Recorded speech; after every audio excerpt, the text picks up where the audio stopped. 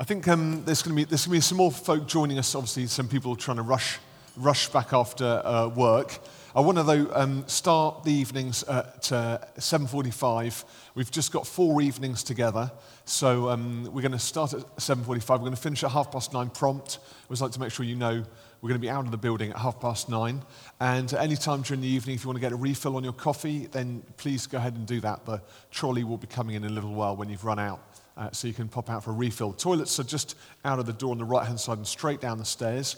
And at any point during the evening, if you find the material that I'm bringing to you tonight is affecting you in maybe some way, I'd encourage you to stay. It's totally normal for things, when we're talking about the emotions, for things to kind of be stirred up in us. In fact, it's quite healthy. At the same time, if you feel just uncomfortable and you want to go out and get a breather, then please feel absolutely free to do that. Let me introduce myself. There's a number of you who don't come to church or haven't been in a setting like this before. I'm Will van der Hart. I lead the church that meets here and also run a charity. I'm one of the founding directors of Mind and Soul Foundation, which is a think tank about mental, emotional health and Christian spirituality. What you guys are going to get tonight and over the course isn't me with my vicar hat on primarily. It's me with my with more of my psychological outlook, in that kind of persona. So I want you to try and listen to me openly. The worst thing for me would be at the end of the evening if all the kind of the Christians here come up to me and say, "Well, there wasn't very much Bible in tonight's sermon, Vicar." Okay, that wouldn't really help me. The purpose here is that we're going to explore the emotions, and I'm going to talk a little bit tonight about an introduction to psychology and to ourselves. And the plan is that all of this has emotional and a spiritual benefit for all of us. So the prerequisite of the course isn't that you're someone who maybe is suffering with a clinical, emotional, or mental health disorder, although you're very welcome if you are one of those people, but it's actually that we can all grow in some way through engaging with our emotions. And hopefully the sessions will build on one another to open up a development in your own personal, emotional, and spiritual growth. That's the plan. Now, last year, or 2 years ago when we ran the course here, we had table groups.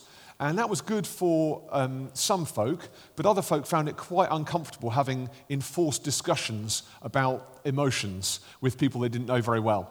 So I took that on board, and what we're going to be doing throughout these course sessions is a bit more of what I call a TED-style talk.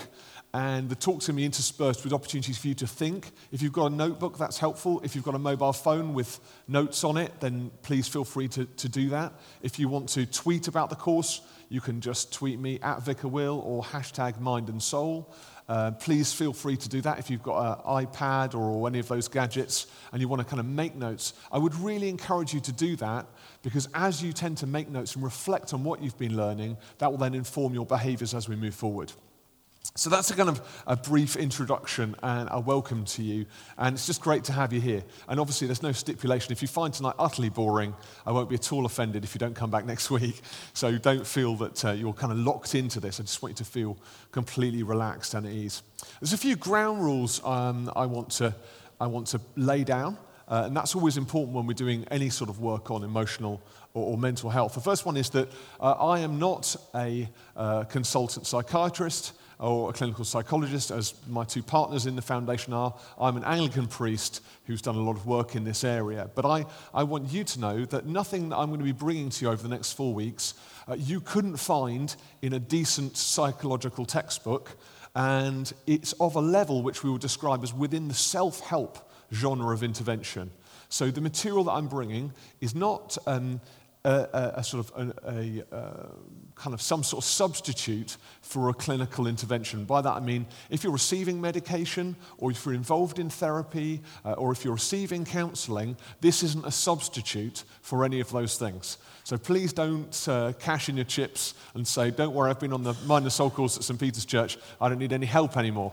Okay? This is a complementary kind of discussion and exploration which will add to your understanding and hopefully benefit you if you're someone who is perfectly well in the emotions or someone who's struggling in the emotions at this time.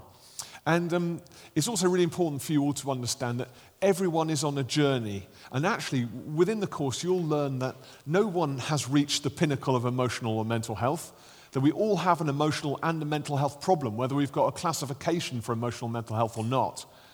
And that we shouldn't cast any aspersions within this group about who is particularly well and who isn't particularly well. We believe very much that God loves us all as people, certainly as Christians, we believe that, and that we are all on this journey of what we call maturation, the journey of growth. And this, for Christians, is understood in the journey of discipleship. So this is a part of what discipleship looks like. It's also really important as a ground rule that you don't project your problems onto me. We'll talk about transference a bit later on and you'll learn about that. But I'm also a sufferer and I'm also a journeyman in this area. So I'm talking to you as someone who understands the emotions because I struggle with the emotions. So I'm here to walk with you, not to be the kind of the locus of your anger or frustration that you've not made certain steps forward in the emotional arena. So just feel relaxed, but see that you're walking alongside me, not walking against me. Yes? I'll talk a little bit more about that later. If you think about the root of the word, it means maturing. So what we want to do in the emotions is kind of grow up and mature. And it doesn't matter whether you are 10 or 90, you can still go on this journey. Lots of you will be thinking a bit about parents at some points during the next 4 weeks, and you'll be thinking, oh yeah, why didn't my mum grow up a bit more? Why did she still treat me like a kid? And we'll be having those sort of discussions, and you'll be reflecting on some of those things in a light way. I want to encourage you to also, just as a warning, that sometimes when we do engage in the emotions, even in this light and self-help way, that sometimes things, memories, experiences can rise up within us and cause us a significant amount of distress. And that's something we have to be ready for, but also it's something that we need to be ready to ask for help with. And so I want to encourage you that if anything comes up within these sessions, actually you feel deeply uncomfortable, maybe you feel distressed, I always would recommend that you make your first port of call your general practitioner, your GP, to have a chat with them as your first responsibility. Obviously, if it's a much lighter thing, then you can talk to me as your vicar or as a co-journeyman or seek help or assistance from a counsellor or psychotherapist. That's just a warning, so we all know, actually, there might be things that come up that we need to deal with. Great. So let's start. How are you feeling? Everyone's looking a little bit nervous right now. Some people, well, speaking for the group now, some people are feeling nervous, other people are feeling bold. But when we think about emotions, what we're going to start off with is asking the question, what are our emotions? Have you thought about that? Have you asked that question before? What is emotional health as a topic? Because when we think about emotions, lots of us can kind of have an idea that, well, she's a bit emotional, or he's a bit over-emotional. We can talk about emotions in quite a disparaging way, or we can think about simple emotions. I'm happy today, or I'm angry today, or I'm sad today. But actually, emotional health is much more than understanding feelings. Emotional health refers to our overall psychological state. That is the state of our minds. And so if I start to ask you, how are you feeling right now, just in a quiet moment, I want you to qualify how you feel using 3 words. If there's any brave person who wants to shout out those 3 words, you're welcome to do that now. Yep, Pavani? Very excited and interested and looking forward to hearing. Okay, excited, interested, and looking forward. I could say excited of all those is an emotion. Anticipation maybe would be another emotion. Expectation. Anyone else want to share? It's very open, so you can just shout at any time. I won't be at all offended. If you're feeling thoroughly angry and PO'd with me at this stage, then you're very welcome to say that too. Agitated. Excellent. Thanks, Anita. Agitated is a good emotion. So we can describe emotions. It's actually incredibly difficult if we haven't been trained to describe how we feel. And you might find that your emotional vocabulary is quite small. And part of this journey is about saying, actually, let's develop an emotional vocabulary. Let's begin to understand and begin to ask the questions, how am I? How am I actually doing? Now, as we start off here, some of us will have learnt, we'll talk again about familial history a bit later on in the course. Some of us will have begun here from the familial point of fact of saying actually emotions are for weaklings. And we don't talk about emotions in our family. So you get on with it. Others of us will have come from family settings where there's huge exuberance in the emotions, and we're encouraged to say, great, tell us exactly how you feel. Maybe your mum is a therapist, and from teenage years she's invited you around the dinner table to kind of divulge all of your feelings every dinner time. It's been a bit overwhelming. But for all of us, we'll start this course from a different place. Some of us will have been invited to express our emotions, and some of us will be invited to repress our emotions. But we need to begin together to ask the question, what is my emotional vocabulary? And actually, the more developed that vocabulary, the greater our emotional health and well-being. So emotional well-being is not about the absence of a disorder like depression or anxiety or another psychological issue. In fact, you might have a clinical issue, or you might have a clinical problem, you might have a diagnosis. But actually, that doesn't deny you the opportunity to be emotionally healthy. And some of the most emotionally resolved people I've met are some of the people with the hardest categories of clinical disorder. Some of them have actually grown through their disorder to understand themselves so deeply that actually they have incredible balance. And I think they demonstrate incredible courage because often they're working against some dysfunctional emotions in order to stay healthy in the marketplace. Whereas some other folk who will be classified as being emotionally very strong and resolute are often quite emotionally, what we call emotionally delinquent. They're unable to identify their emotions and they respond out of hand without any awareness of themselves. So what we want to say is that emotional health and well-being isn't dependent upon the existence or the non-existence of any kind of psychological disorder. We can all be emotionally well regardless of what's going on in our background. But we have to make a determined attempt to actually step forward into that. If we're going to begin to develop an emotional agenda, I want you to ask yourself, just in this moment, which emotions in your experience have been marked as unsafe, and which emotions in your experience have been marked as safe. I'm not going to qualify who might have marked those or how they might have been marked, but I want you just to ask yourself for a moment, which emotions have, for you, been marked as unsafe, and which emotions for you have been marked as being safe? So when you're thinking about the emotions, just try and identify that for a minute. Which ones would you say are safe? Which ones would you say are unsafe? Just try and identify that if you can. It's a difficult question, isn't it? Who said that an emotion is safe? Who said one is okay?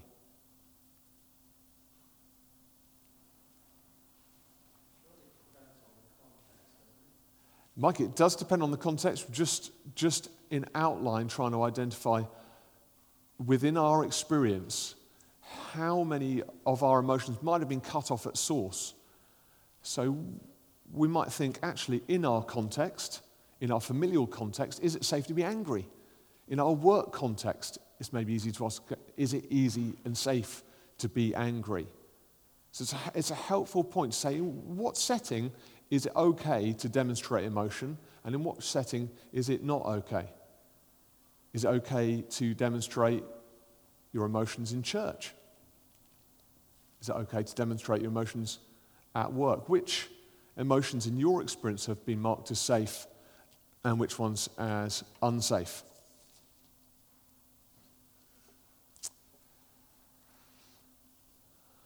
Okay. Now, what we're trying to do here in St. Peter's, the Mind and Soul course, is respond to Jesus' teaching about personality. That the Bible says that we've been offered life and life in all its fullness in John 10:10. And that's actually our Easter verse. It's life and life in all its fullness. And what we want to do is try and respond to this idea that what's it look like to be fully human in the emotional realm? What's it feel like? What's it look like to be emotionally full, to experience life and life in all its fullness? And is life in all its fullness a full physical life, a full emotional life, or a full spiritual life? How does that look for the Christian journeyman or woman? What's it look like for you to embrace life and life in all its fullness? And we add to that a kind of community component too, to say, what does life in all its fullness look like as a church body? Or if you don't come to church, what does life in all its fullness look like within your family or within your broader relationships? How do you express yourself, and how do you enrich others in your emotional expression? So there's something in the emotions which acts and interacts with one another. And we want to sort of bless each other through this course with this idea of interactivity. Actually, if emotions have been cut off at source for me, then am I denying those emotions to those people I'm working with, I'm communing with in church, or I'm in family with? What emotions have been cut off, and which emotions have been allowed? And if emotions have been cut off, am I actually denying people I'm in relationship with some of the emotions that I'm genuinely feeling? So, for example, if you feel particularly angry in church, about church, maybe you've had struggles in church, and yet you come to church and you put on your perma smile and your hello vicar handshake as you come in the door. And is that interaction positive for me? Or is it positive for you? Or is it positive for the group at large? Who's benefiting from those emotions being repressed or cut off or denied? We have perceptions about what's safe and unsafe, and this course is about opening some of those up and allowing you to begin to explore, to experiment, and ask bigger questions. So, emotional health is a broad experience. It's an attitude. It's the way we choose to view external input, and it's how we react to different situations. It's all about attitude. It's the way we choose to view the external, and it's the way we choose to react to the external. And it's very much holding what is within us too. So when you're going to describe your emotional health, how would you mark yourself up right now? We do, on the Mind and Soul course, an initial survey. And I just want you to think about some of these categories. If I was going to ask you at this stage, on a line, scale 1 to 10, I feel trapped in the past, or I feel free for the future. Whereabouts would you mark yourself? I feel trapped in the past, I feel free to the future.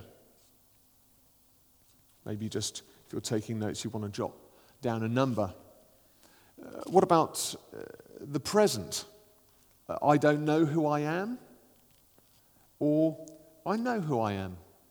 Where would you grade yourself? I don't know really who I am, or actually, I'm really sure I do know exactly who I am. What about in the world of relationships? I have really unhealthy relationships.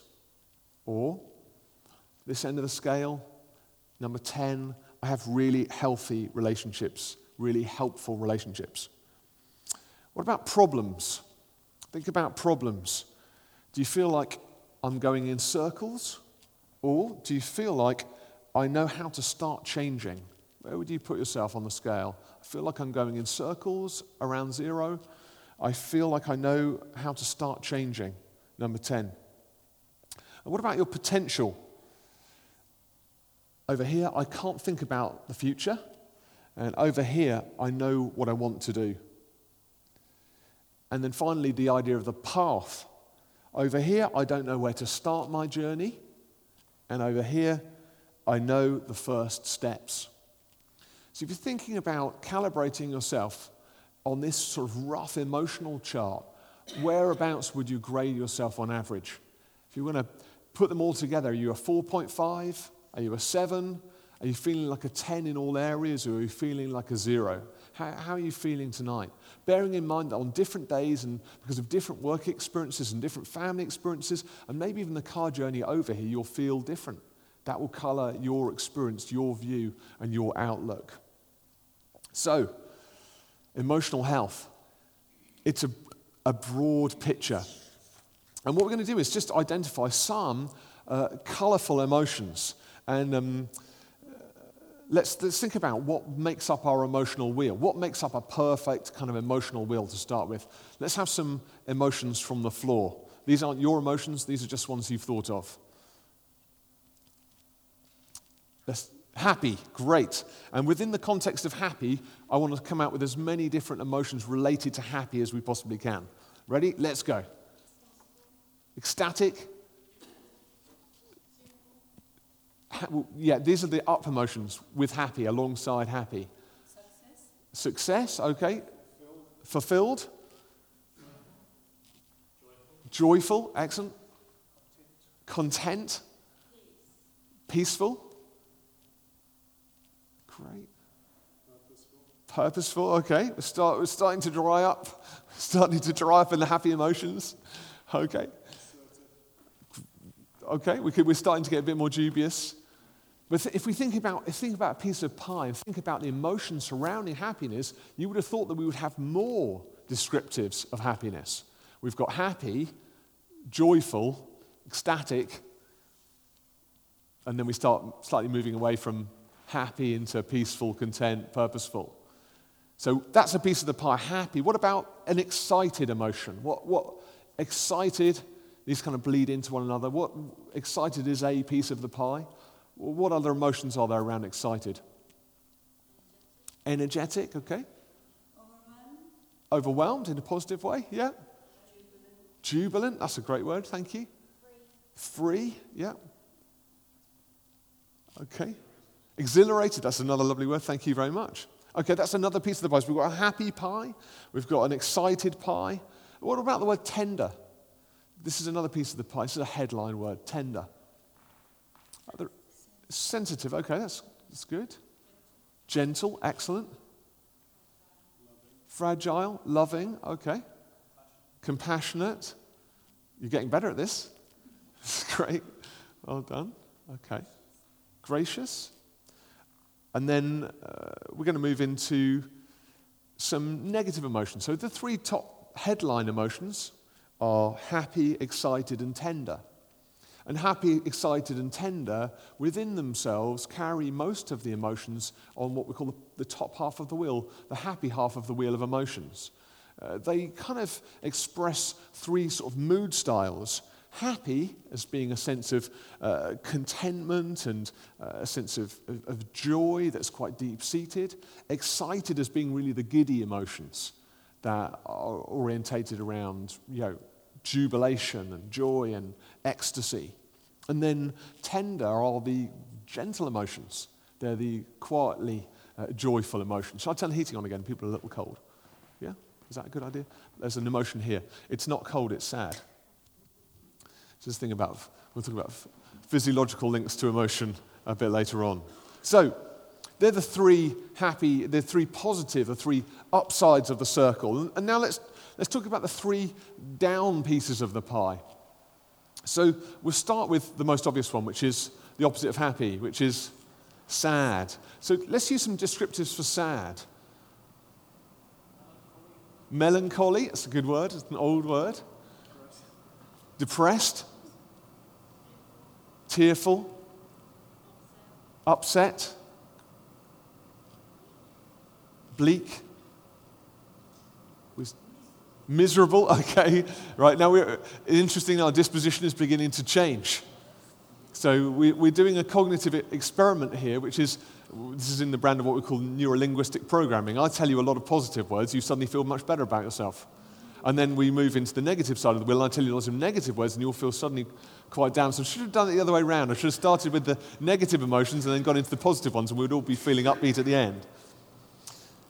So sad is the first piece of the negative side of the wheel. And then in the middle is angry, which is the opposite to excited. The angry emotion is described in what way, apart from anger? Rage, excellent word. Bitter, good. Frustrated, excellent. Discontent, yeah. Vengeful, that's an excellent word. Intense, yeah, possibly, yeah. Poisonous, again, you're good at these ones, these negative words. I've had a bad time recently. We also move into the color words. We begin to use descriptions like blue or red. And we invert those as well for happy in yellow and excited in kind of flashing lights. So angry is a central emotion, it's an outline emotion, and the final emotion that makes up this wheel of emotions in the round is the scared emotion. Sounds like an interesting one to include, but it's a really, really important one we're going to be going back to throughout the course. What comes within the scared emotional realm? Anxious, excellent, thank you. Fear. Fearful. Lonely, well, lonely, yeah, lonely is an interesting one. That can all fall within the sad, the angry, and the scared. Some bleed through. And yeah, worried, feeling weak, possibly. I mean, that's a bleeding emotion. That kind of threatened is a good one. Excellent. Any others? Vulnerable, yeah, possibly, yeah. So. This idea of the wheel of emotion is helpful. It's an outline idea, but it really helps to divide up emotional wellness in the round. If this is the wheel, it's a simple wheel. So we just have these 3 pieces of positive pie, 3 pieces of negative pie, happy here, and angry here. And excited here, and tender here, and sad here, and my last one is scared. So we're trying to look at emotions in the round within the context of this course, as I say, it's just an introduction to emotional health. But actually engaging with all of these emotions, it becomes pertinent to ask the question, within our emotional selves, within our own emotional wellness, which areas of these feel most threatening to you? Which areas of these feel most threatening to you? So I'm asking that question, and Mike has helpfully pointed out that context is really important to how and where we place our emotions. But equally, what I want to sort of help us to understand is this idea of us as being emotional vessels. Now, obviously, many of these emotions are very, very evident within us, but some of them will maybe slightly alien to us. They might be slightly strange to us, or they, in and of themselves, might feel threatening. So I want you to just imagine, in the context of your own private space, which of these emotions do you find easiest to express? Some of this will come down to character type and personality style, which again we'll be talking about slightly later on in the course. But this is what we're kind of engaging with, is this idea of some of us will find it quite intimidating being around excited people. Are you one of the calm down kind of a people? Do you find it difficult being around giddy people? Does it feel a bit unsafe to you, like something dangerous or uncomfortable might be happening? If so, it might well be that there's some of this going on, that actually we are fearful of what we cannot control, what we're not quite sure what to expect. Are tender emotions uncomfortable to you? I know in some of the generations above us, people come see me quite often, and they tell me things like, my dad never told me that he loved me, and that's a real pain to me. And actually, it wasn't because he didn't love the person involved, but he himself struggled with the tender emotions, certainly verbalizing them. And there were generations before us which will kind of stiff up a lip, don't demonstrate any emotion. I remember dads at school who, in the car park would shake their young son's hands. My dad's Dutch. He doesn't do those sort of things. He kind of wraps you up in a big embrace and gives you a really slobbery kiss on the cheek, and then you have to sort of embarrassingly walk away and go, "Oh, Dad," But how we respond, how we've experienced emotions in the family, maybe how we've experienced emotions in the relationships we've had, will affect how they're expressed in our own lives. And there's no kind of level of critique here. There's no level of judgment here. This isn't about saying, because you're particularly good at expressing a happy emotion, that makes you a better person than someone who's good at expressing a negative emotion like anger. Because all of these emotions are valid and important. And one of the dangers here is the idea that actually all we want is a top half circle of emotion. This is all that's acceptable. What we want to say to you is actually that all of the emotions in the round, all of the headline emotions and their subsidiary emotions are important, valuable, and necessary parts of what it is to be a growing person. So some people will feel like they're the angry person. Actually, it's not that they're the angry person, it's that the expression of emotional anger is particularly dominant at a particular time. But actually, denying anger can make us a very secretly angry person, so we can become a very moody person, and we can become a kind of very held-in person. Expressing anger appropriately is a gift, and anger is the opposite of happy, something that we really need for emotional wellness. Sorry, Kate? Why then do you use the terminology of a negative emotion? Well, what we're talking about here is that we use just the term negative emotion in terms of how it makes us feel. Do we want to feel sad? Do we want to feel angry? Do we want to feel scared? No, it's not a judgment. It's just this idea that actually these give us something and these sometimes take something away from us. But that doesn't mean to say that they should be written off. And obviously the danger if we talk about the negative side of emotions, the minus emotions is actually that people then try and hide them away. Mike? Yes, okay, that's helpful. There are some people who seem to enjoy being angry. I'll probably reframe that slightly, Mike, and say that there's some people who have learnt to use anger as a mechanism which gives them certain gains. Sometimes, again, there are question marks about how much they really like to use it and how much it's become a mechanism by which they can exert control on themselves or on other people. And we're going to talk a little bit about that a bit further down the line as well. Great. So, this is what we're looking for, if you like, in the main. As an emotional person, how are you doing right now? A little cold still. The heating's on. But thinking about yourself and begin to think about some of these emotions that we're expressing, I tend to think unless we've actually fully engaged in the emotional circle, we can find ourselves using a very, very neutered and very, very sort of diminished emotional vocabulary. And I want to challenge you all to say, when you're asked, how are you doing, how many of us say, I'm okay? And I just want to point out that okay isn't on this emotional circle. Okay, in my view, is not an emotion. And okay should be banned. So I'm going to put it in a box down here. So we say, how do you feel? I feel okay. How are you doing? I'm doing okay. How are things going? They're going okay.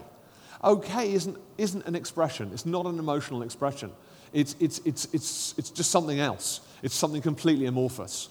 And I think, it might sound grand, but it might sound like what we're trying to do is improve the world. This isn't just a mission to improve ourselves, but imagine a world where we had a more complete emotional expression. Imagine a church when we had a more complete emotional expression. Imagine a workplace where there was a more complete emotional expression. Imagine relationships where there was a more complete emotional expression. So growing up with emotions is what this course is all about. It's about saying, actually, who am I? How am I doing? How am I managing my emotions? And how can I go on to grow? How can I grow through this? Tonight is an introduction to emotions. Next week, we're going to look at the past and how the past has influenced our emotions.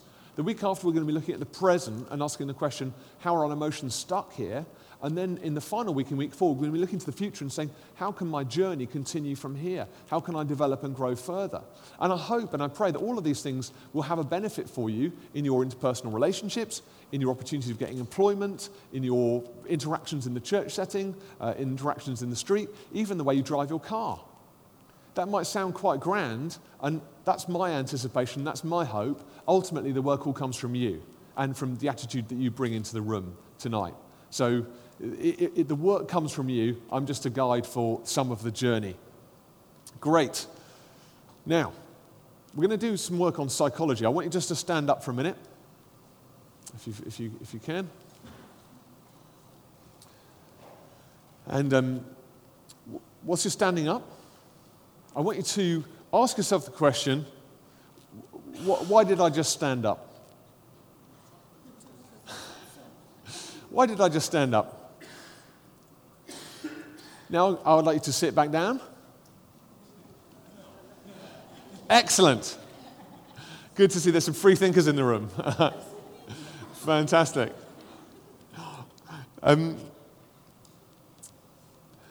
Psychology asks us the question, it responds to the question, why do we do what we do? And theology, I believe, responds to the question, what can we do about the things that we've done? So psychology asks, why do we do what we do? And theology says, what can I do about the things that I've now done? Psychology can't actually help us to change the things that we've done. Only theology can do that. But psychology is a helpful guide to the workings or the application of the theology that we need. That's why at Mind and Soul we've combined good theology with good psychology. And if you think about it a little bit like this, these are kind of broad brushstrokes. But if I'm in search of some rare mineral within the earth, psychology could be understood as being the torch by which I shine on the walls of this tunnel to find the mineral I'm looking for glowing in the darkness. But Christian theology, on the other hand, is the axe that can be used to mine the particular mineral that we're looking for. So theology is a tool and an application, and psychology is a guide and it's an illumination to what we need. That's why we're going to be engaging with it on this basis tonight. And I'd like to say that we are all folk psychologists. That is that we all predict and view other people's behavior and we qualify it. So you will all have a view about your particular working space. There will be one particular employee that you think is very happy at the moment. There's another that's very frustrating. There's one that's always angry. And you will make classifications about the people that you work with, and you will respond to them differently because you are a folk psychologist. And there are what we call meta-theories of psychology. They are biological, behavioral, existential, sociocultural, psychoanalytical, and cognitive. And these are big schools of psychology which have looked at different aspects of human behavior and tried to help people to understand why they do what they do. Now, you don't need to remember all of these, apart from understanding that most of the principles that you're going to hear are related to the school of cognitive behavioral therapy. We'll also be referring to some simple ideas from the psychodynamic school as well. But all of the models, including the biblical insights, are here to help us to gain a greater sense of emotional awareness. And that will in turn lead us to challenge or to accept our thinking more objectively and to inform our behaviors for the better. So, I want you to, in your mind, just identify something about me in the psychological. So I want you to try and qualify me as your guide and try and identify what sort of a person you think I am from your experience thus far. If you've just come here tonight, you're in the perfect position to do this. And if you know me for a long time, then this isn't going to be so helpful for you. But just think about the sort of classification that you apply to another person. Why do I do what I do? And you could ask yourself, why am I doing what I'm doing now? Now, what I'd like to do is to try and discuss with your neighbour why you think I'm doing what I'm doing now, why you think I do what I do, what sort of a person you think I am. This isn't a self-ingratiating experience, so I'm not going to ask you all for feedback at the end, because I might get lots of negative feedback. But just in buzz groups, just for a couple of minutes, think about this idea of the science of psychology. How do we begin to determine what a person is like and what sort of emotional state a person is in and why a person does what they do? Let's have a little go at that. Just in twos or threes. Maybe introduce yourself to the person next to you.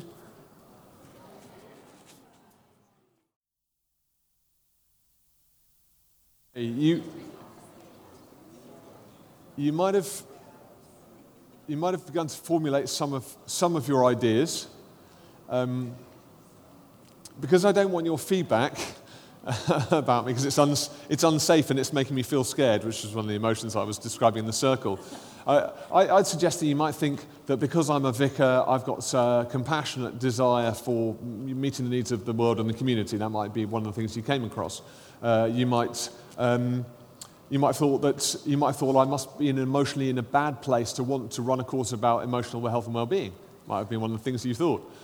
You might have thought that I'm just particularly interested in this and I'm academic and like the sound of my own voice. You might have thought all sorts of things about why I'm doing this, but you will have made those decisions based on what you've seen me do, how I am physically and emotionally before you at this time, my disposition, the tone in my voice, the level of exuberance I'm demonstrating before you, the level of confidence I'm showing you, and all sorts of subconscious clues. You are all folk psychologists, and you're active in this work of folk psychology all the time. Now, I think folk psychology is really helpful. In fact, it's a human gift. And the work of psychology shouldn't be just given over to professionals as if they're the only people who do that work. We should all learn to develop how to understand ourselves and other people better in order that we can interact better with other people. And actually, if I believe that the person who demonstrated the greatest emotional wholeness of any single person in the history of the world was Jesus Christ. And many people think that Jesus Christ just walked around and was shiny and happy all of the time. But actually, if you read the Bible, he demonstrates the complete circle of emotions. He was at times terribly scared. At times, he was extremely sad. At times, he was incredibly excited. At times, he was amazingly happy and awesomely tender. You know, he demonstrated emotions in the round, and so, if you like, he's our model to look forward and say, actually, how might we be in his image? How might we journey towards this level of discipleship where we can understand ourselves in the round? Now, what I want to say to you is that we can live two ways. We can live reactively or we can live reflectively. So there's two aspects, there's two ways of living at this point. There's reactive living and there's reflective living. And we tend to live life forwards if we're a reactive person, reacting to our experiences, our relationships, and our circumstances in what I call the natural form. And the natural form is just the form, the uneducated or the undisciplined form within which we all come. So in the natural form, people say things like, oh, I just did it, or I couldn't help it, or that's always how I act, or that's just how I am. And sometimes people get very angry when they come on a course like this, especially if they've been dragged here by a friend. Because it's like, look, if you don't like me the way I am, then, fine, don't be my friend anymore. But don't take me to some course where they try and change me or develop me, because it just demonstrates you don't really like me. That's a kind of, that's what we call a manic defense. It's a big defense against someone who doesn't want to change. But also it demonstrates a kind of a safety in the reactivity of life. If I'm a reactive skier, I basically put my skis on and I feel the pull of gravity and I point my skis down the mountain and I just go. And I just kind of react to the terrain as I hit it.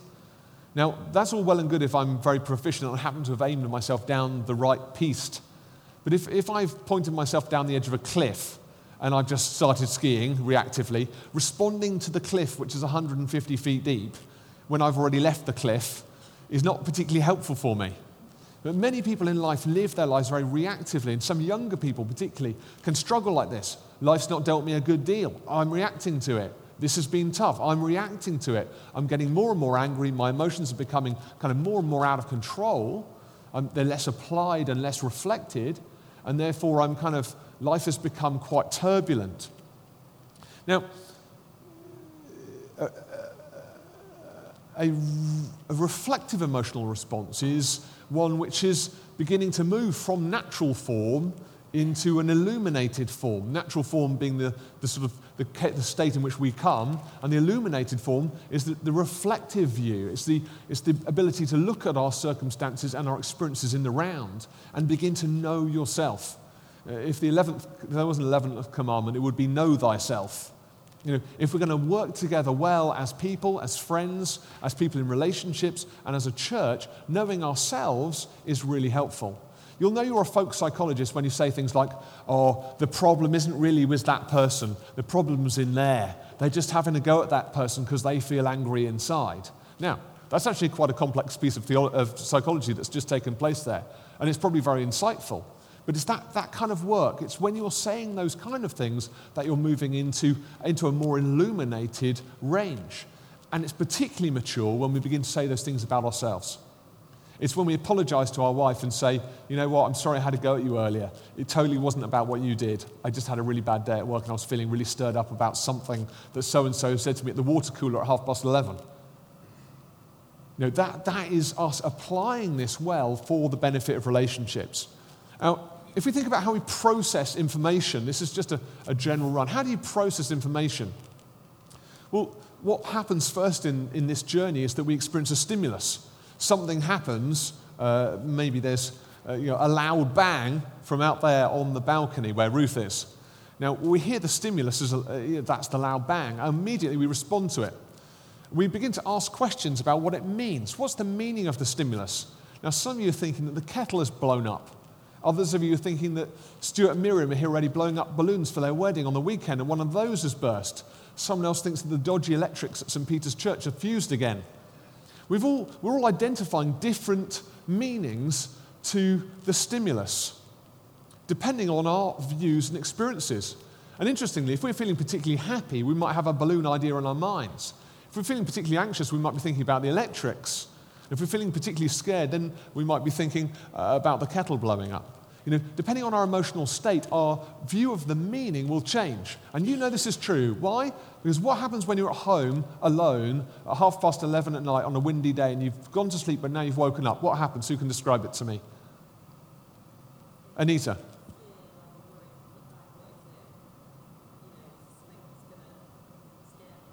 Great. So at 11:30 at night on a windy night, you're on your own, everyone's out of the house, you start hearing noises. There's a creaking on the stairway, there's a tapping on the window. Immediately your adrenaline starts rising. The stimulus is these noises, but the meaning is completely different at 11:30 or 1 in the morning than it is at 10 in the morning.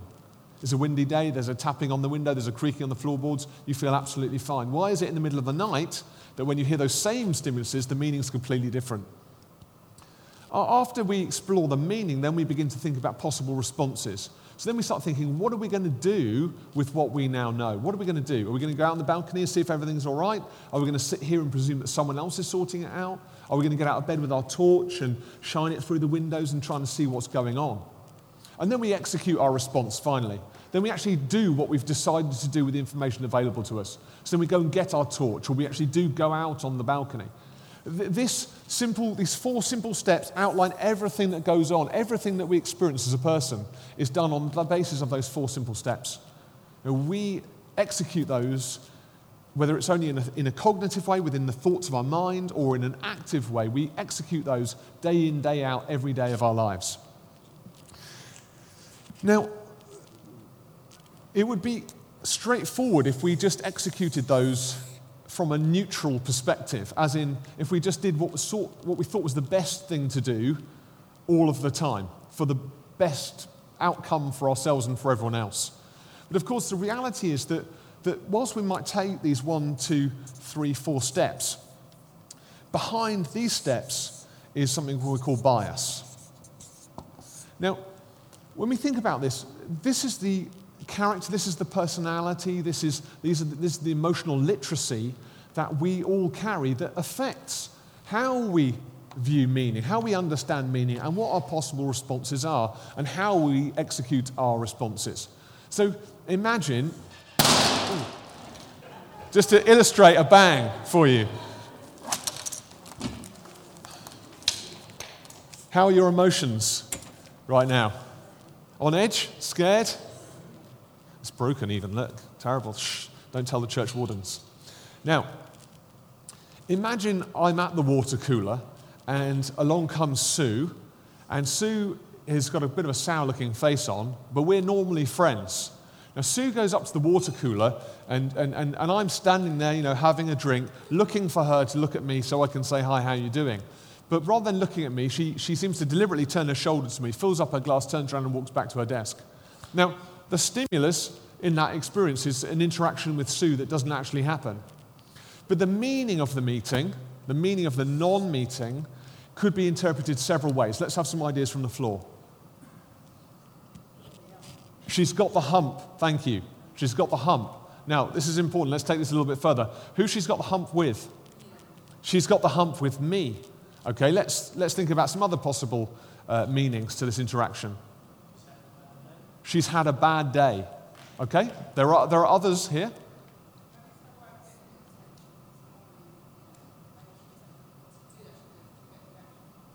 Oh, so she wants something from me. She wants me to kind of go and talk to her and find out if she's okay. That's a very good way of working. Excellent. Other things. She's got something on her mind and she didn't even see you.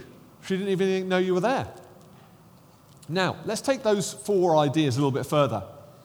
Now, if I was completely objective and I looked at this particular pattern of outlooks, The most, if I have not done anything to Sue, and I can't imagine anything that I might have done or said in the last 48 hours to upset Sue, what is the most likely reason, what's the most likely meaning for her having turned her back on me? The most likely.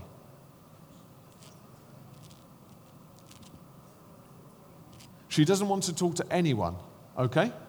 Or potentially, she hasn't noticed that I'm actually at the water cooler. You see, if there's no reason for her to have the hump with me, because I've not done anything wrong, the likelihood is, the greatest probability is that actually she's not got the hump with me. However, what would bias say? What's the most natural conclusion that you will come to at that water cooler on that day? Exactly, that you've upset her, that she's got the hump with you, which is the first response that we had. And you all go, yeah, of course she's got the hump with you. Because we're essentially egocentric. We read everything through the lens of our own understanding and relationships. Ultimately, we all believe that we must have done something wrong to upset Sue. Now, I know people who would spend days racked with agonizing pain over whether or not Sue was upset with them. And then finally they would text Sue and say, Sue, are you all right? Have you got the hump with me? And then Sue would text back going, no, don't be weird. And then they'd feel kind of like embarrassed. Oh no, I mean, this is crazy. But this is totally normal human behavior. We've all done this. We all carry this idea about bias because we all personally view the world orientated to our experience. It's not natural and normal to us to be empathetic to the point where we can say, Sue probably had a really tough day at work and she just didn't see me. Because we don't believe that's the most likely outcome. Now, behind me making this great explanation is something called Maslow's hierarchy of needs. Now, I don't want to blind you with any of this psychology, but Maslow basically created a pyramid, and on it he divided the pyramid into sections, and he ultimately said that we tend to do everything and work everything out on the basis of our human need. Now, you could say that our experience at the water cooler is that our need for human interaction, our need for human betterment, if you like. So every reaction and interaction we participate in is orientated around a hierarchy of needs. Now, you don't need to write this stuff down, but at the very bottom are physiological needs. They are breathing, water, food, going to the toilet. They are essential needs. Up the scale from there is safety. So the security of the body, the employment, resources, morality, the family, health and property. They're all those sort of needs. And then the next scale up, there's love and belonging, friendship, family, intimacy. And then above that, there's esteem, confidence, achievement, respect from others and by others. And then at the top, there is the self, which is morality, creativity, spontaneity, problem solving, lack of prejudice, acceptance of fact. Now, Maslow's hierarchy of needs ultimately says that behind all of our behaviors are the desire for the betterment in all of those particular areas. If you think about it, it's quite annoying, isn't it, when you're trying to listen to someone talking for a long time? You just really need the toilet. It's a simple human function. And actually, there's a level of discussion that's going on within the mind immediately, thinking, how much do I really need to go? Oh, no, I don't need to go enough. I'm going to stay put. But then a little later on, after another coffee, you're thinking, no, I really need to go now. Now, the hierarchy of needs moves through the physiological kind of setting, becomes very, very important very quickly as you kind of rush off to the loo, even though there's a lot to keep you in the setting. That's a very simple explanation of how the needs are understood within our context. But if you think about the more developed needs, the idea about creativity and spontaneity, these are more subtly read in our environment and relate to our emotions. So we could say, for example, that with Sue, our desire for relationship, our need for relationship is being challenged. And we want to restore that relationship, which means we focus on what might have gone wrong with Sue for hours and hours and hours after our negative event at the water tower. which actually means that we neglect our husband, we forget our children, we go to bed but we don't sleep, and all because one of our needs has been challenged. It's our need for relationship. Now, what we would say from a psychological point of view is that we're designed to desire the best of everything. And there's something behind this which is called a drive reduction theory. Now, we have drives which relate to these needs, and we constantly want to work to reduce those drives. So we're driven to fulfill our physiological need for food. And you know what it's like when you're really hungry and you pass McDonald's? It's just so tempting, isn't it? You can almost feel the steering wheel turning into that drive-through. And you have to kind of physically correct it to go straight. You know, we have a drive reduction, and ultimately we have to go home, make some toast and eat it to reduce our drive for food. Some people have a very, very high sex drive. Now, within the context of relationship, that can be totally appropriate and safe. But for lots of 19-year-old young men who come into my office, it feels very unsafe. And there's this drive reduction theory taking place. How do I keep a hold of this without it kind of getting completely out of control? And then within settings like the church, there can be the drive, for example, to esteem, the drive to get respect from others and by others. That can lead to all sorts of interesting behaviors. Can I read the Bible from the front? Show everyone I'm a respected person. You know, what can I do to make it look like I'm a respected member of the church or the community or whatever it is we're part of? What I'd say is that all of us have this drive reduction theory taking place within us, this desire to reduce drives.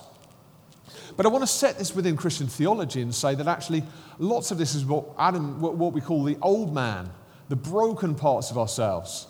That God has created us whole and with complete emotion and without significant brokenness, the sense that actually we've been created in His image without the need to constantly fight these out of control emotions.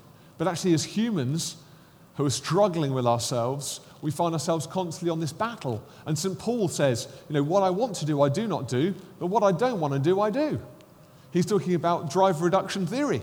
He's thinking the things that I shouldn't be doing, they overpower me and I find myself steering off the road.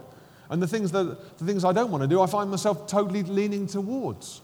So the human experience is one of going through stimulus and meaning and response executed, but we do this all with a bias towards ourselves because we want to have certain needs fulfilled. And emotions have three components: subjective experience, I feel sad, angry, happy, etc. Physiological response, my heart rate raises, I feel tired, I feel adrenaline. And then thirdly, an expressive component, my posture, my face, my words, my outlook, they all change. So when we're when we've been driven, if you like, behind us by Maslow's pyramid of needs through life's experience, it can all become quite a heady outworking. And we can find ourselves expressing emotions as we're struggling with these different parameters. Emotions in context can be tough, they can be hard. Now I want you just to have a little breather, mental breather for just 2 or 3 minutes, just to quietly think about those needs. And if you were going to identify within yourself some physiological needs that you have, that you need to have addressed. Do you have a particular appetite? Do you have a desire for exercise? Which needs are powerful in your life? And then in your workplace, which needs are important to you in the workplace? What are you seeking from the workplace? And then in relationships, what are you looking for in your relationships? What needs do you carry? And then finally, for yourself, what do you think your emotional needs are? And ask yourself, what key needs do you feel mark you out as a person? This can be just allow whatever comes to the surface to come to the surface. Don't try and sort of pressurize. Just say, what needs do I feel I carry as a person? Just spend a couple of minutes just allowing that to settle on you.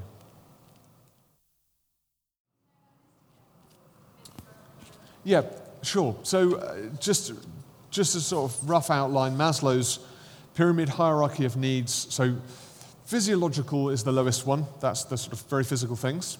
Safety is the next one. Then love and belonging is the next one. Then esteem is the next one. and then what Maslow calls self-actualization, but that's really, a strong sense of personality is the top one, the fulfillment of the self. Yes? Yeah. Why is it some people, they would really be worried about it not happening? Then for other people, they just It's a really good question. Again, if we go back to the emotional chart, it would depend on what we're talking about, which is their personality. What drivers and emotions feel really unsafe for them. So, for example, if someone felt that anger was really unsafe, or being unresolved with regard to anger, if they'd experienced, anger as being an unsafe emotion through mood, then someone being in a mood or someone appearing to give them the cold shoulder causes a huge amount of anxiety.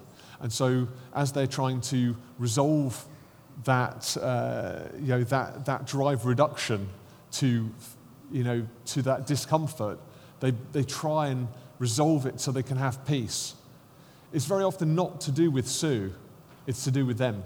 So they don't feel terrified that Sue is upset or hurting. They feel terrified that Sue is upset and hurting with them.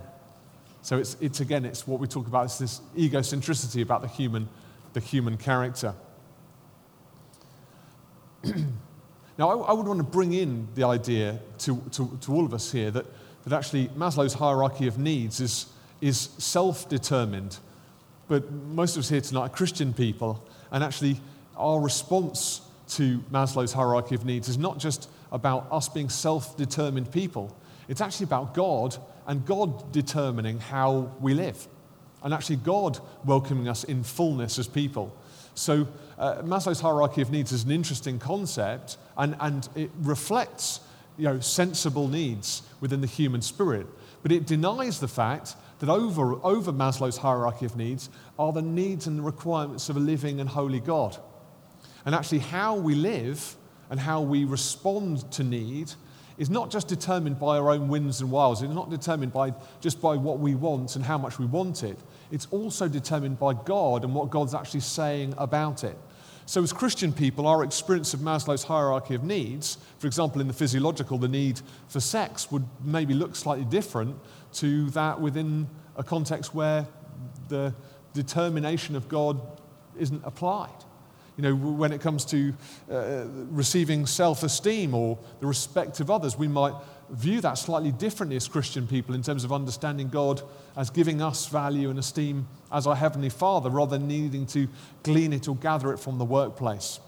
So I hope that you've been able to identify a couple of needs that you have. The likelihood is that the needs that you've identified might be quite the stronger needs that you tend to express.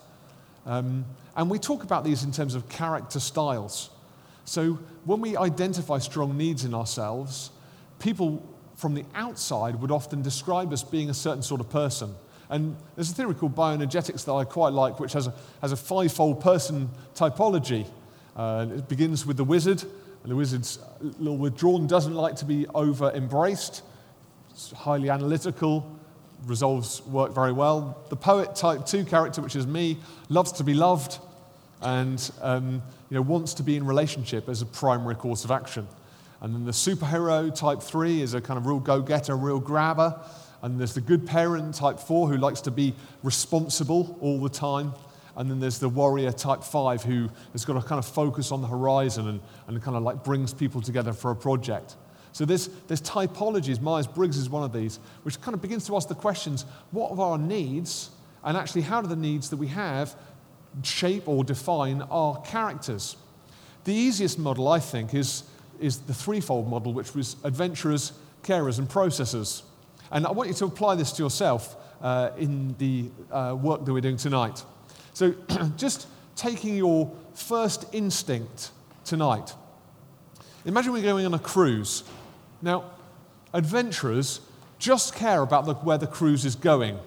So if you're going to the travel agent and you're going to buy a cruise, do you care about where your cruise is actually going? Is the first question you ask, where are we going on this cruise?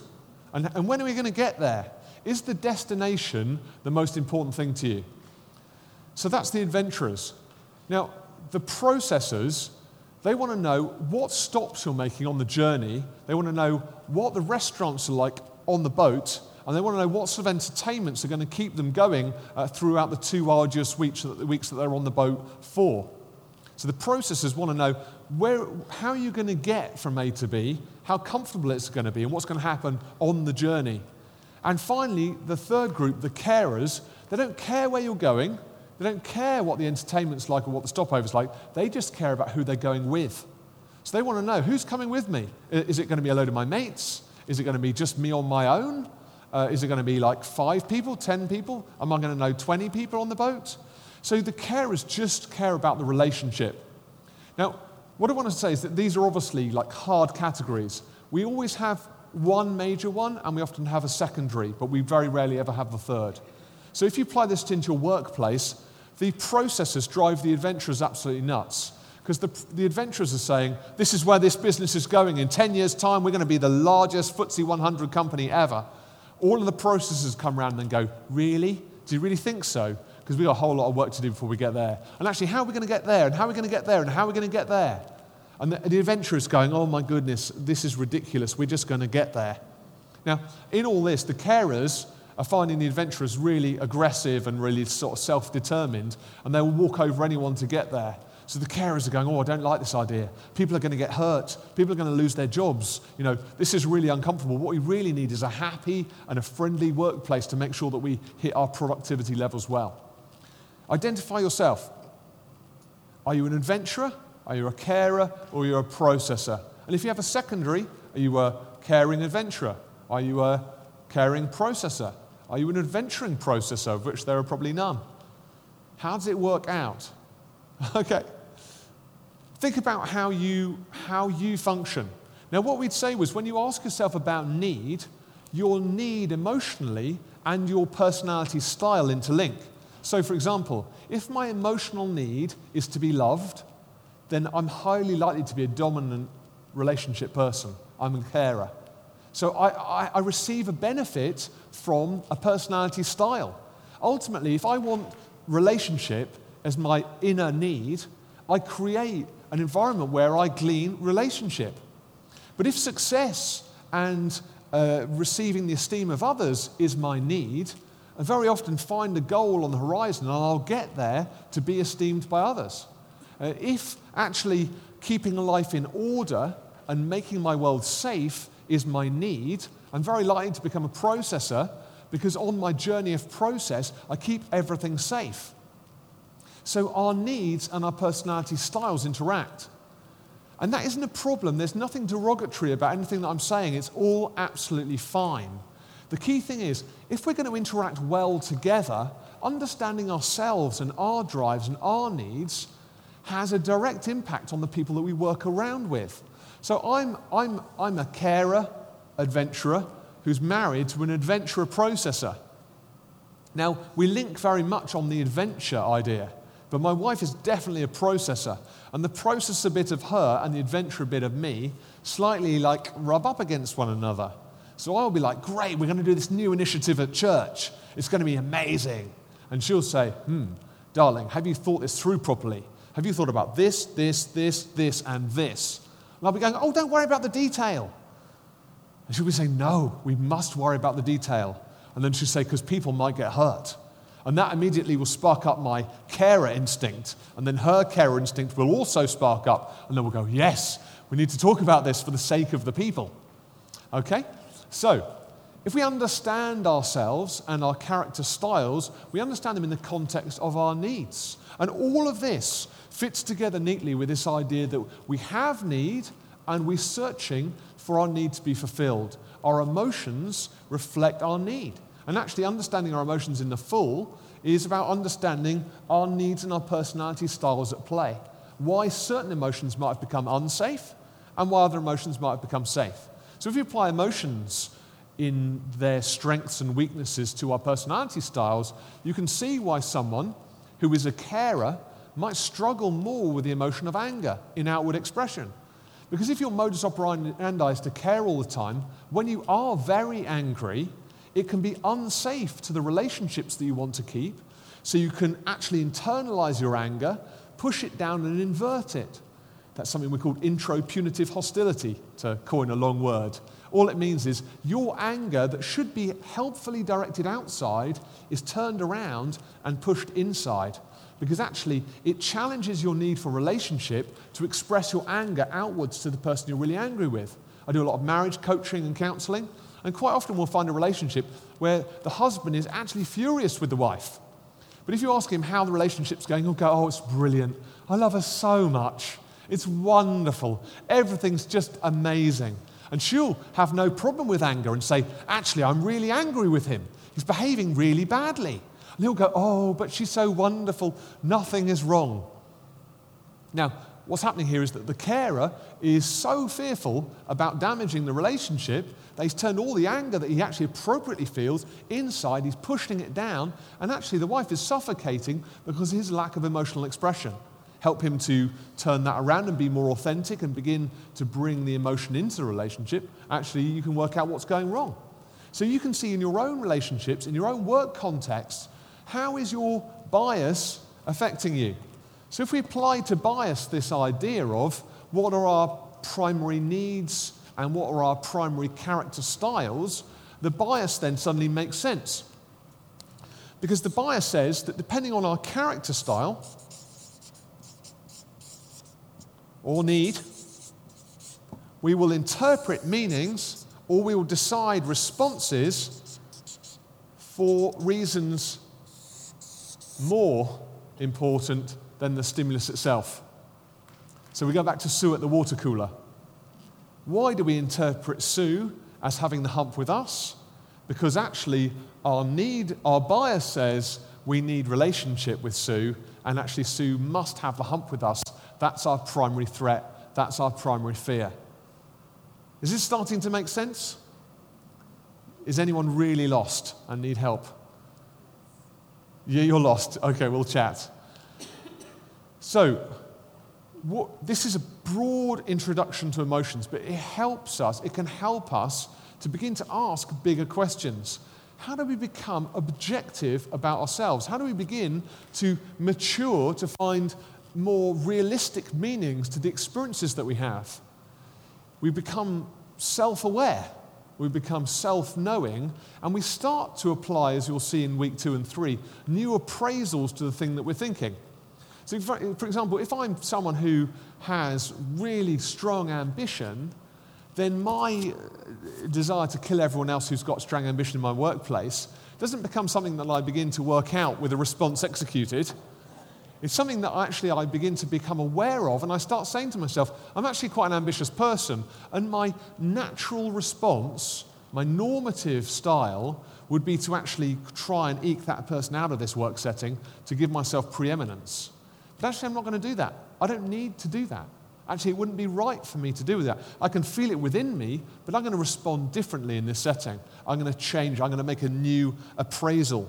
And Mind and Soul, we're effectively cognitive behavioral therapy based, which means that we think that there's a link between our cognitions, there are thoughts, our behaviors, there are actions.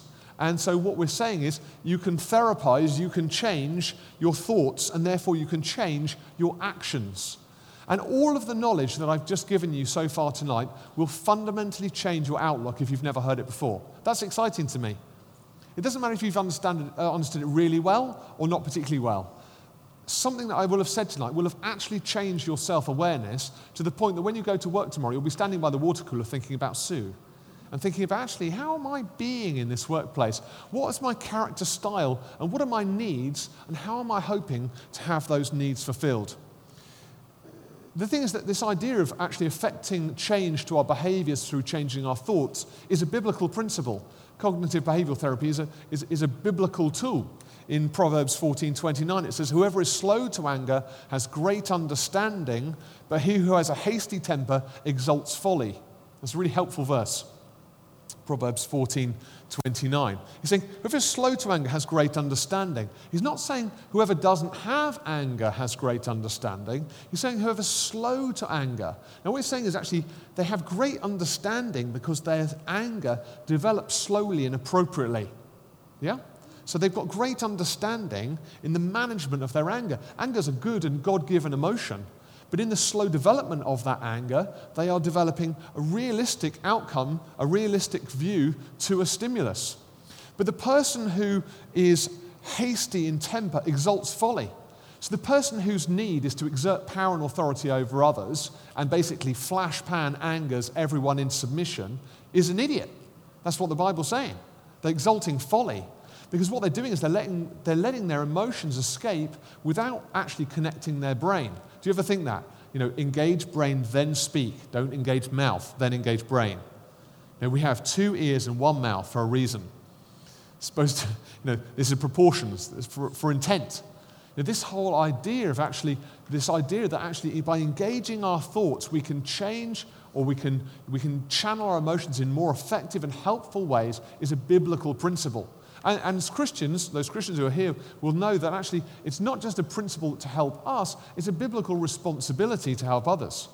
That actually as a church body, we're called to know ourselves in order that we can edify and encourage and bless.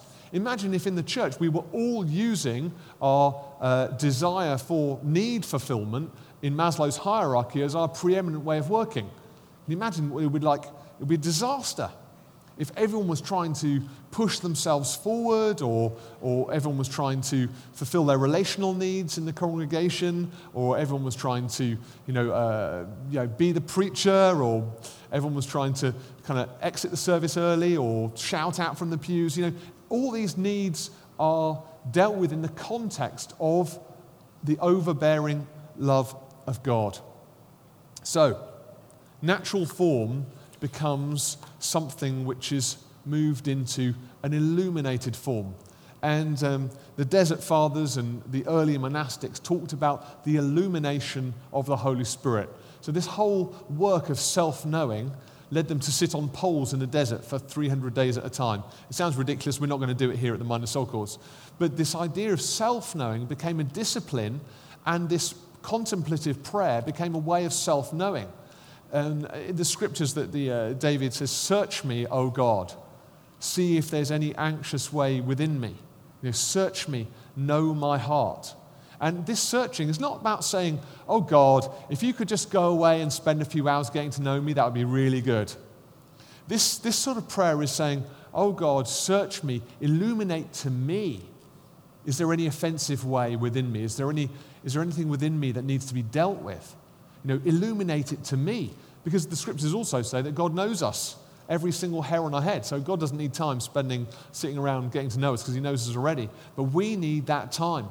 And I'd say to you that in the 21st century, we have a problem in that life is so fast, we never stop to say, "How am I? How are you doing? How are you doing now? Are you exhibiting the emotion of boredom or confusion or anger? Or are you feeling content? Are there gentle emotions developing in you?" And that leads me on to say, be gentle with yourselves. This exploration might seem a bit brutal, suddenly shining a light on that mine inside. We have to be gentle with ourselves as we're taking these steps forward. Now, the final section, just before we finish tonight, and I open the floor for some questions, is about recognizing that we've said a lot about personality and style, but we need to understand something about fear if we're really going to move on in this course. Fear is fundamental to emotional health and understanding. And I wonder if have any of you been to see the meerkats at London Zoo? Any meerkat lovers here? Has anyone got any meerkat memorabilia or have got any insurance cuddly toys? Insurance-based cuddly toys? No? Well, meerkats are an interesting pack animal, but they do a lot to help us to understand the emotions. And if you go to London Zoo, or if you happen to be in the Serengeti and you saw a meerkat colony, what you'd see would be a burrow in the ground and meerkats doing one of three activities. Some meerkats would be productive, as in they would be harvesting food or hunting for something or other. Some meerkats would be involved in either play or rest. And you see the ones who are playing, messing around a lot, they're very fun and funny if you watch them. And others will be lying in the sun by the entrance to the burrow, and some will be asleep in the burrow. But there will always be 2 or 3 meerkats who are standing on their back paws on top of the burrow looking out. Now, these 3 processes are fundamental because the 3 processes or the 3 functions in life are productivity, recovery, and security. Productivity, recovery, and security. Productivity is everything that you do that's productive. That is any sort of work that you do, any sort of relational interaction, anything that meets a need in your character style. That is a productive activity. Worship, church, community, family, friends, all of your interactions are in some way productive. If you sleep, which I hope you do, you're also engaged in a restorative function. And that might be contemplation, that might be actual sleep, that might be personal hygiene, it might be refueling. All of these things are about rest and restoration. But security is a fundamental part of your psychology and your physiology. And if you watch meerkats, both the play and the rest are overwhelmed by the security. So if there are meerkats asleep in the sand, and if there are meerkats playing with a ball, if the sentinels both squeak, every single meerkat in the colony will descend into the burrow. It doesn't matter what else is going on, all of the meerkats will go down into the ground all at the same time. Because security takes predominance over creativity and restoration. Now, I want to say to you all this is true in life, that your security systems will take predominance over all of your rest and all of your productivity. So what can happen in your life is attempts to keep yourself safe dominate and control other aspects of your life. And they take predominance over all of those aspects. So for example, a while ago I spent some time with a man who was living in a 1-bedroom flat, and he was a creative and gentle person. And yet he hadn't left that flat, I think, for several years, maybe 4 or 5 years. The reason was he was terrified of interactions with people outside of his house. It hadn't begun like that, but he felt anxious, and then gradually he'd withdrawn. And so his security, his desire for security, had totally dominated and in part destroyed his life. And instead of being a creative and sociable person, he was now living as an agoraphobic in a small 1-bedroom flat. Now that's a dramatic expression of something that we all will find happens to us one way or another. So we begin to exhibit full character in life, and yet those things that make us feel afraid begin to distort us and affect our emotions. So for example, if we're thinking of this in a lighter sense, we'll discuss some of the typologies, but something called reaction formation. So for example, if I'm anxious or scared about being off with someone or someone being off with me, like Sue at the water cooler, if there's an angry person around who has been off with me in the past, I can be exceptionally nice to them, but I can be horrible to my wife or my children. So you say, John, how are you? How's it going, pal? How's it going, friend? Are you doing okay? And they go, yeah, I'm fine, thanks very much. So you can work for the goods of this relationship because effectively we're afraid of being off with John, who's got a big temper and has made us feel intimidated in the past. It feels unsafe, so we overinvest. But actually with people who we love and who keep us safe, we underinvest. We can find ourselves engaging in all sorts of behaviors that are kind of superstitious. Not walking on the lines in the road because we're afraid. But those sort of superstitions can affect our whole lives. Even spiritually, we can find that fear drives us. We can adopt certain behaviors in church because we're afraid. We can be afraid of God. We can find ourselves, being unhelpfully afraid and distorting our behaviors and our outworkings because of fear. And I want to kind of help you to understand that your emotional spectrum will be impacted by fear, whether you understand that, whether you recognize that or not. Fear impacts our behaviors. And the psychoanalyst Freud, who you will have heard about, had a daughter who you might not have heard of. She's called Anna Freud. And she believed that your characteristic way of defending yourself against your anxieties is the strong determinant of your personality, the strongest determinant of your personality. So the way you defend yourself against your fears is one of the strongest determinants of your personality. So for example, you know the shouty person in your office who's like really boisterous. Hey mate, hey, how's it going? Good weekend? Yeah, I had a real big one. That person. You know that person? Freud would say that that person is not this boisterous, super loud, overwhelming person. Actually, they're a terrified person who, by being overwhelming and by being over-exuberant, avoids the rejection that they fear. Because actually, they're not asking you a question. They're not saying, how are you doing? Let's have a chat. Because that would invite rejection. Instead, what they're doing is they're overwhelming you. They're shouting out like through a tannoy. It's totally impersonal. Everyone in the office is hearing me right now, but no one has to respond. It's a defense. It's an ego defense. The people who are incredibly angry all the time, those angry people that Mike talked about earlier, the really angry people, what are they really afraid of? Of course, they're afraid of being rejected first. So what they do is they express their anger outwards all the time. So everyone's on the back foot all of the time, and people always try and make up with them to try and keep them sweet.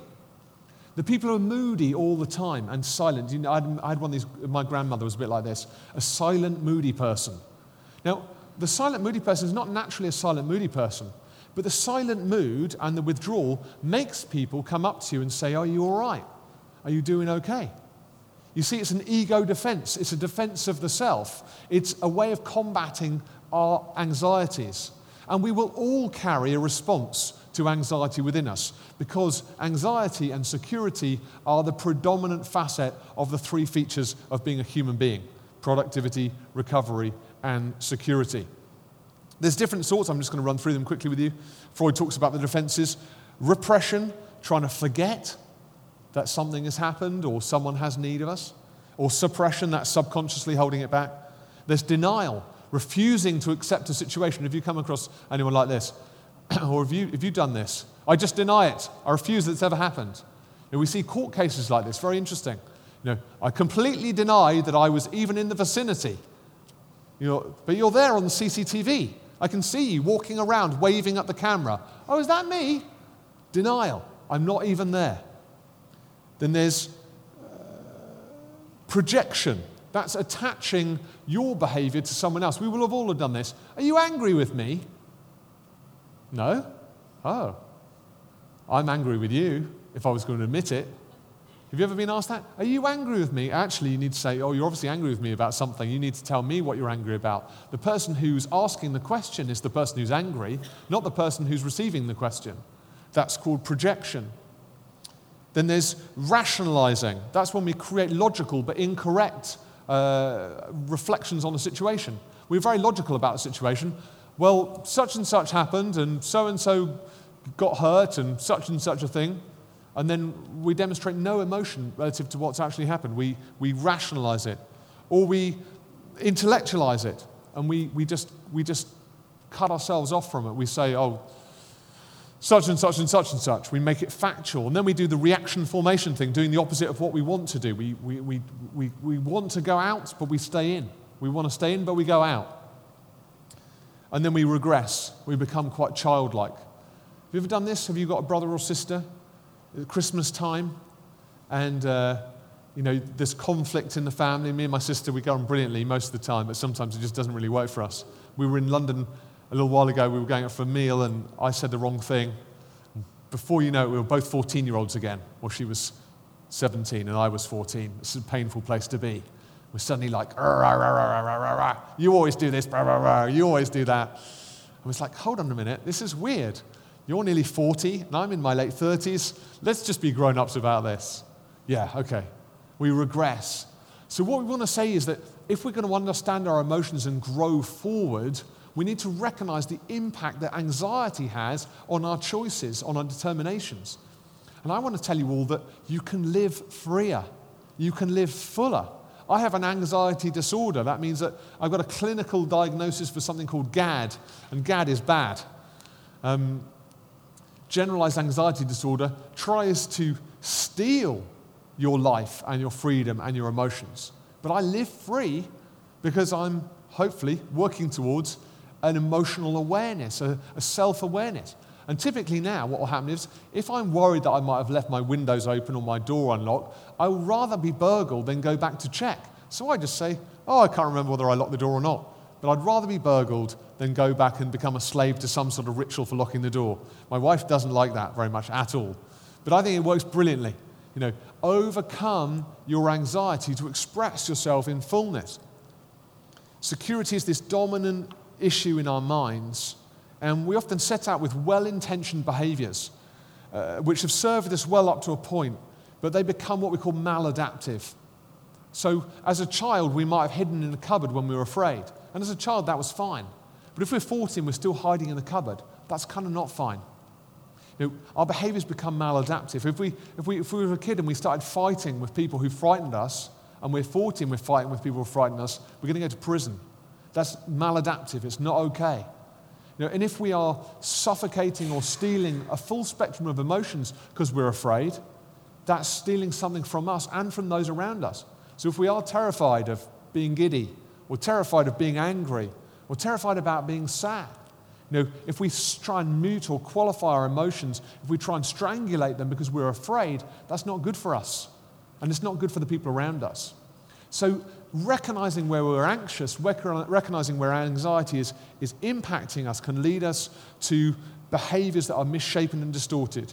The person who uses moods to control, the person who's quickly angry, the person who manipulates the group to create scapegoats, the person who talks all of the time, the person who serves all of the time. These are all demonstrations of maladaptive behavior. And actually, they're behaviors that we need to address if we're going to grow up. The key thing is here that as a group, we're not scapegoating anyone. What we're acknowledging is that we've all got these sort of problems. We all carry these kind of problems, and we want to grow up and grow through them. Now, CBT suggests that we've made our defense rules, and we're going to play the game of life with those rules. And those rules inform the things that we feel and the things that we do. So we live by these kind of rules. If I don't try, I won't fail. That's a common rule. If I don't try, I won't fail. Have you heard that one before? I'm anxious about failure, so I just won't try, and then no one can criticize me for failing. It's a maladaptive rule. It works, but of course, what happens to the person who doesn't try and doesn't fail? They don't succeed. If I look angry, I'll get what I want. It works quite well at the beginning, doesn't it? But actually, what happens to the person who looks angry all the time in terms of relations or friendship? Actually, they scare people into submission, and before long, they haven't got very many friends. If I stay quiet, people won't reject me. That's quite a common one. If I stay quiet, people won't reject me. Of course, stay quiet, no one's got the opportunity to reject you. So actually, relationships are ill-formed. These are demonstrations of maladaptive behaviors because people have applied a life rule. Now, as a Christian leader, I want to say to you that actually we believe that God has come to set us free from the broken rules that we've applied to ourselves. That actually God hasn't created divinity in us. He's called us to be restored to full humanity.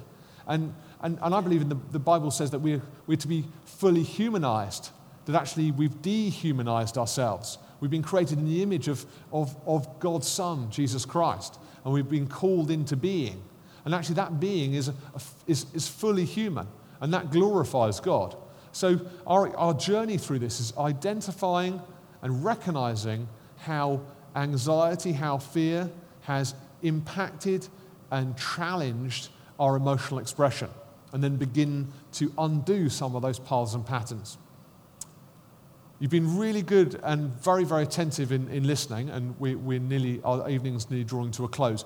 This was an introduction to the emotions, and I hope that we've painted a broad picture. Some of it will come to you over the next 24 hours and make more sense, particularly when you see it in practice. Next week, we're going to be looking specifically at the past and asking questions about how our upbringing and our relationships have maybe influenced us and created some overexpression of emotions in some areas and underexpression in others. And we'll be looking at how we can walk free of some of the rules that I've just mentioned. And then we'll be applying those to the present and the future over the next 2 consecutive weeks. In the last 5 or 6 minutes, are there any questions anyone would like to ask from the floor tonight? No question is off limits. Might not answer everything, but in the last few minutes, are there any questions that anyone like to clarify anything that they've heard? remember, psychology is no exact science. It's a science of broad brushstrokes, so we're just applying this broadly. Yeah, I will give you all a kind of handout. I typically don't like to use PowerPoint or sheets in these sort of meetings, because actually people focus on the sheets and we can get lost in the detail, when actually what I want you to do is kind of get a broad brushstroke. But I'll do a handout for you so you can engage. Yes, Theo? The triangle there. Maslow's hierarchy of needs. Like it went up to the top one and then goes way out again. I can't remember what you call it, the top Self-actualization. Yeah, so within the idea of self-actualization, I mean, Maslow's, as I say, as Christian people, we would say that above self-actualization is God's determination, actually how we should live. But self-actualization are the core concepts, core constructs of the psyche: morality, creativity, spontaneity, problem-solving, lack of prejudice, acceptance of fact. So self-actualization is about really growing to full personhood. But self-actualization, I would challenge as a Christian person, say actually God actualizes us in relationship with himself. Actually, we don't become the finished product. I think obviously the end destination of psychology is not to create the perfect person, it's to understand a person. Jesus Christ is the person who can lead us into perfection, if you like. Great, I think we'll call it a day there. It's 9:25. It's good to finish on time and hopefully a little early. And thanks all for coming. If this is the only session you come to, I'm thankful for you to come to this first session anyway, and I hope that you find the thoughts and ideas helpful for you over the next week, and we'll reconvene next week at 7:45 start off, ready to go again for the next session. Thanks very much for coming. And it gets easier, friends, as you've got these concepts sort of together. It gets easier through the next couple of weeks as you apply these things. Thanks very much.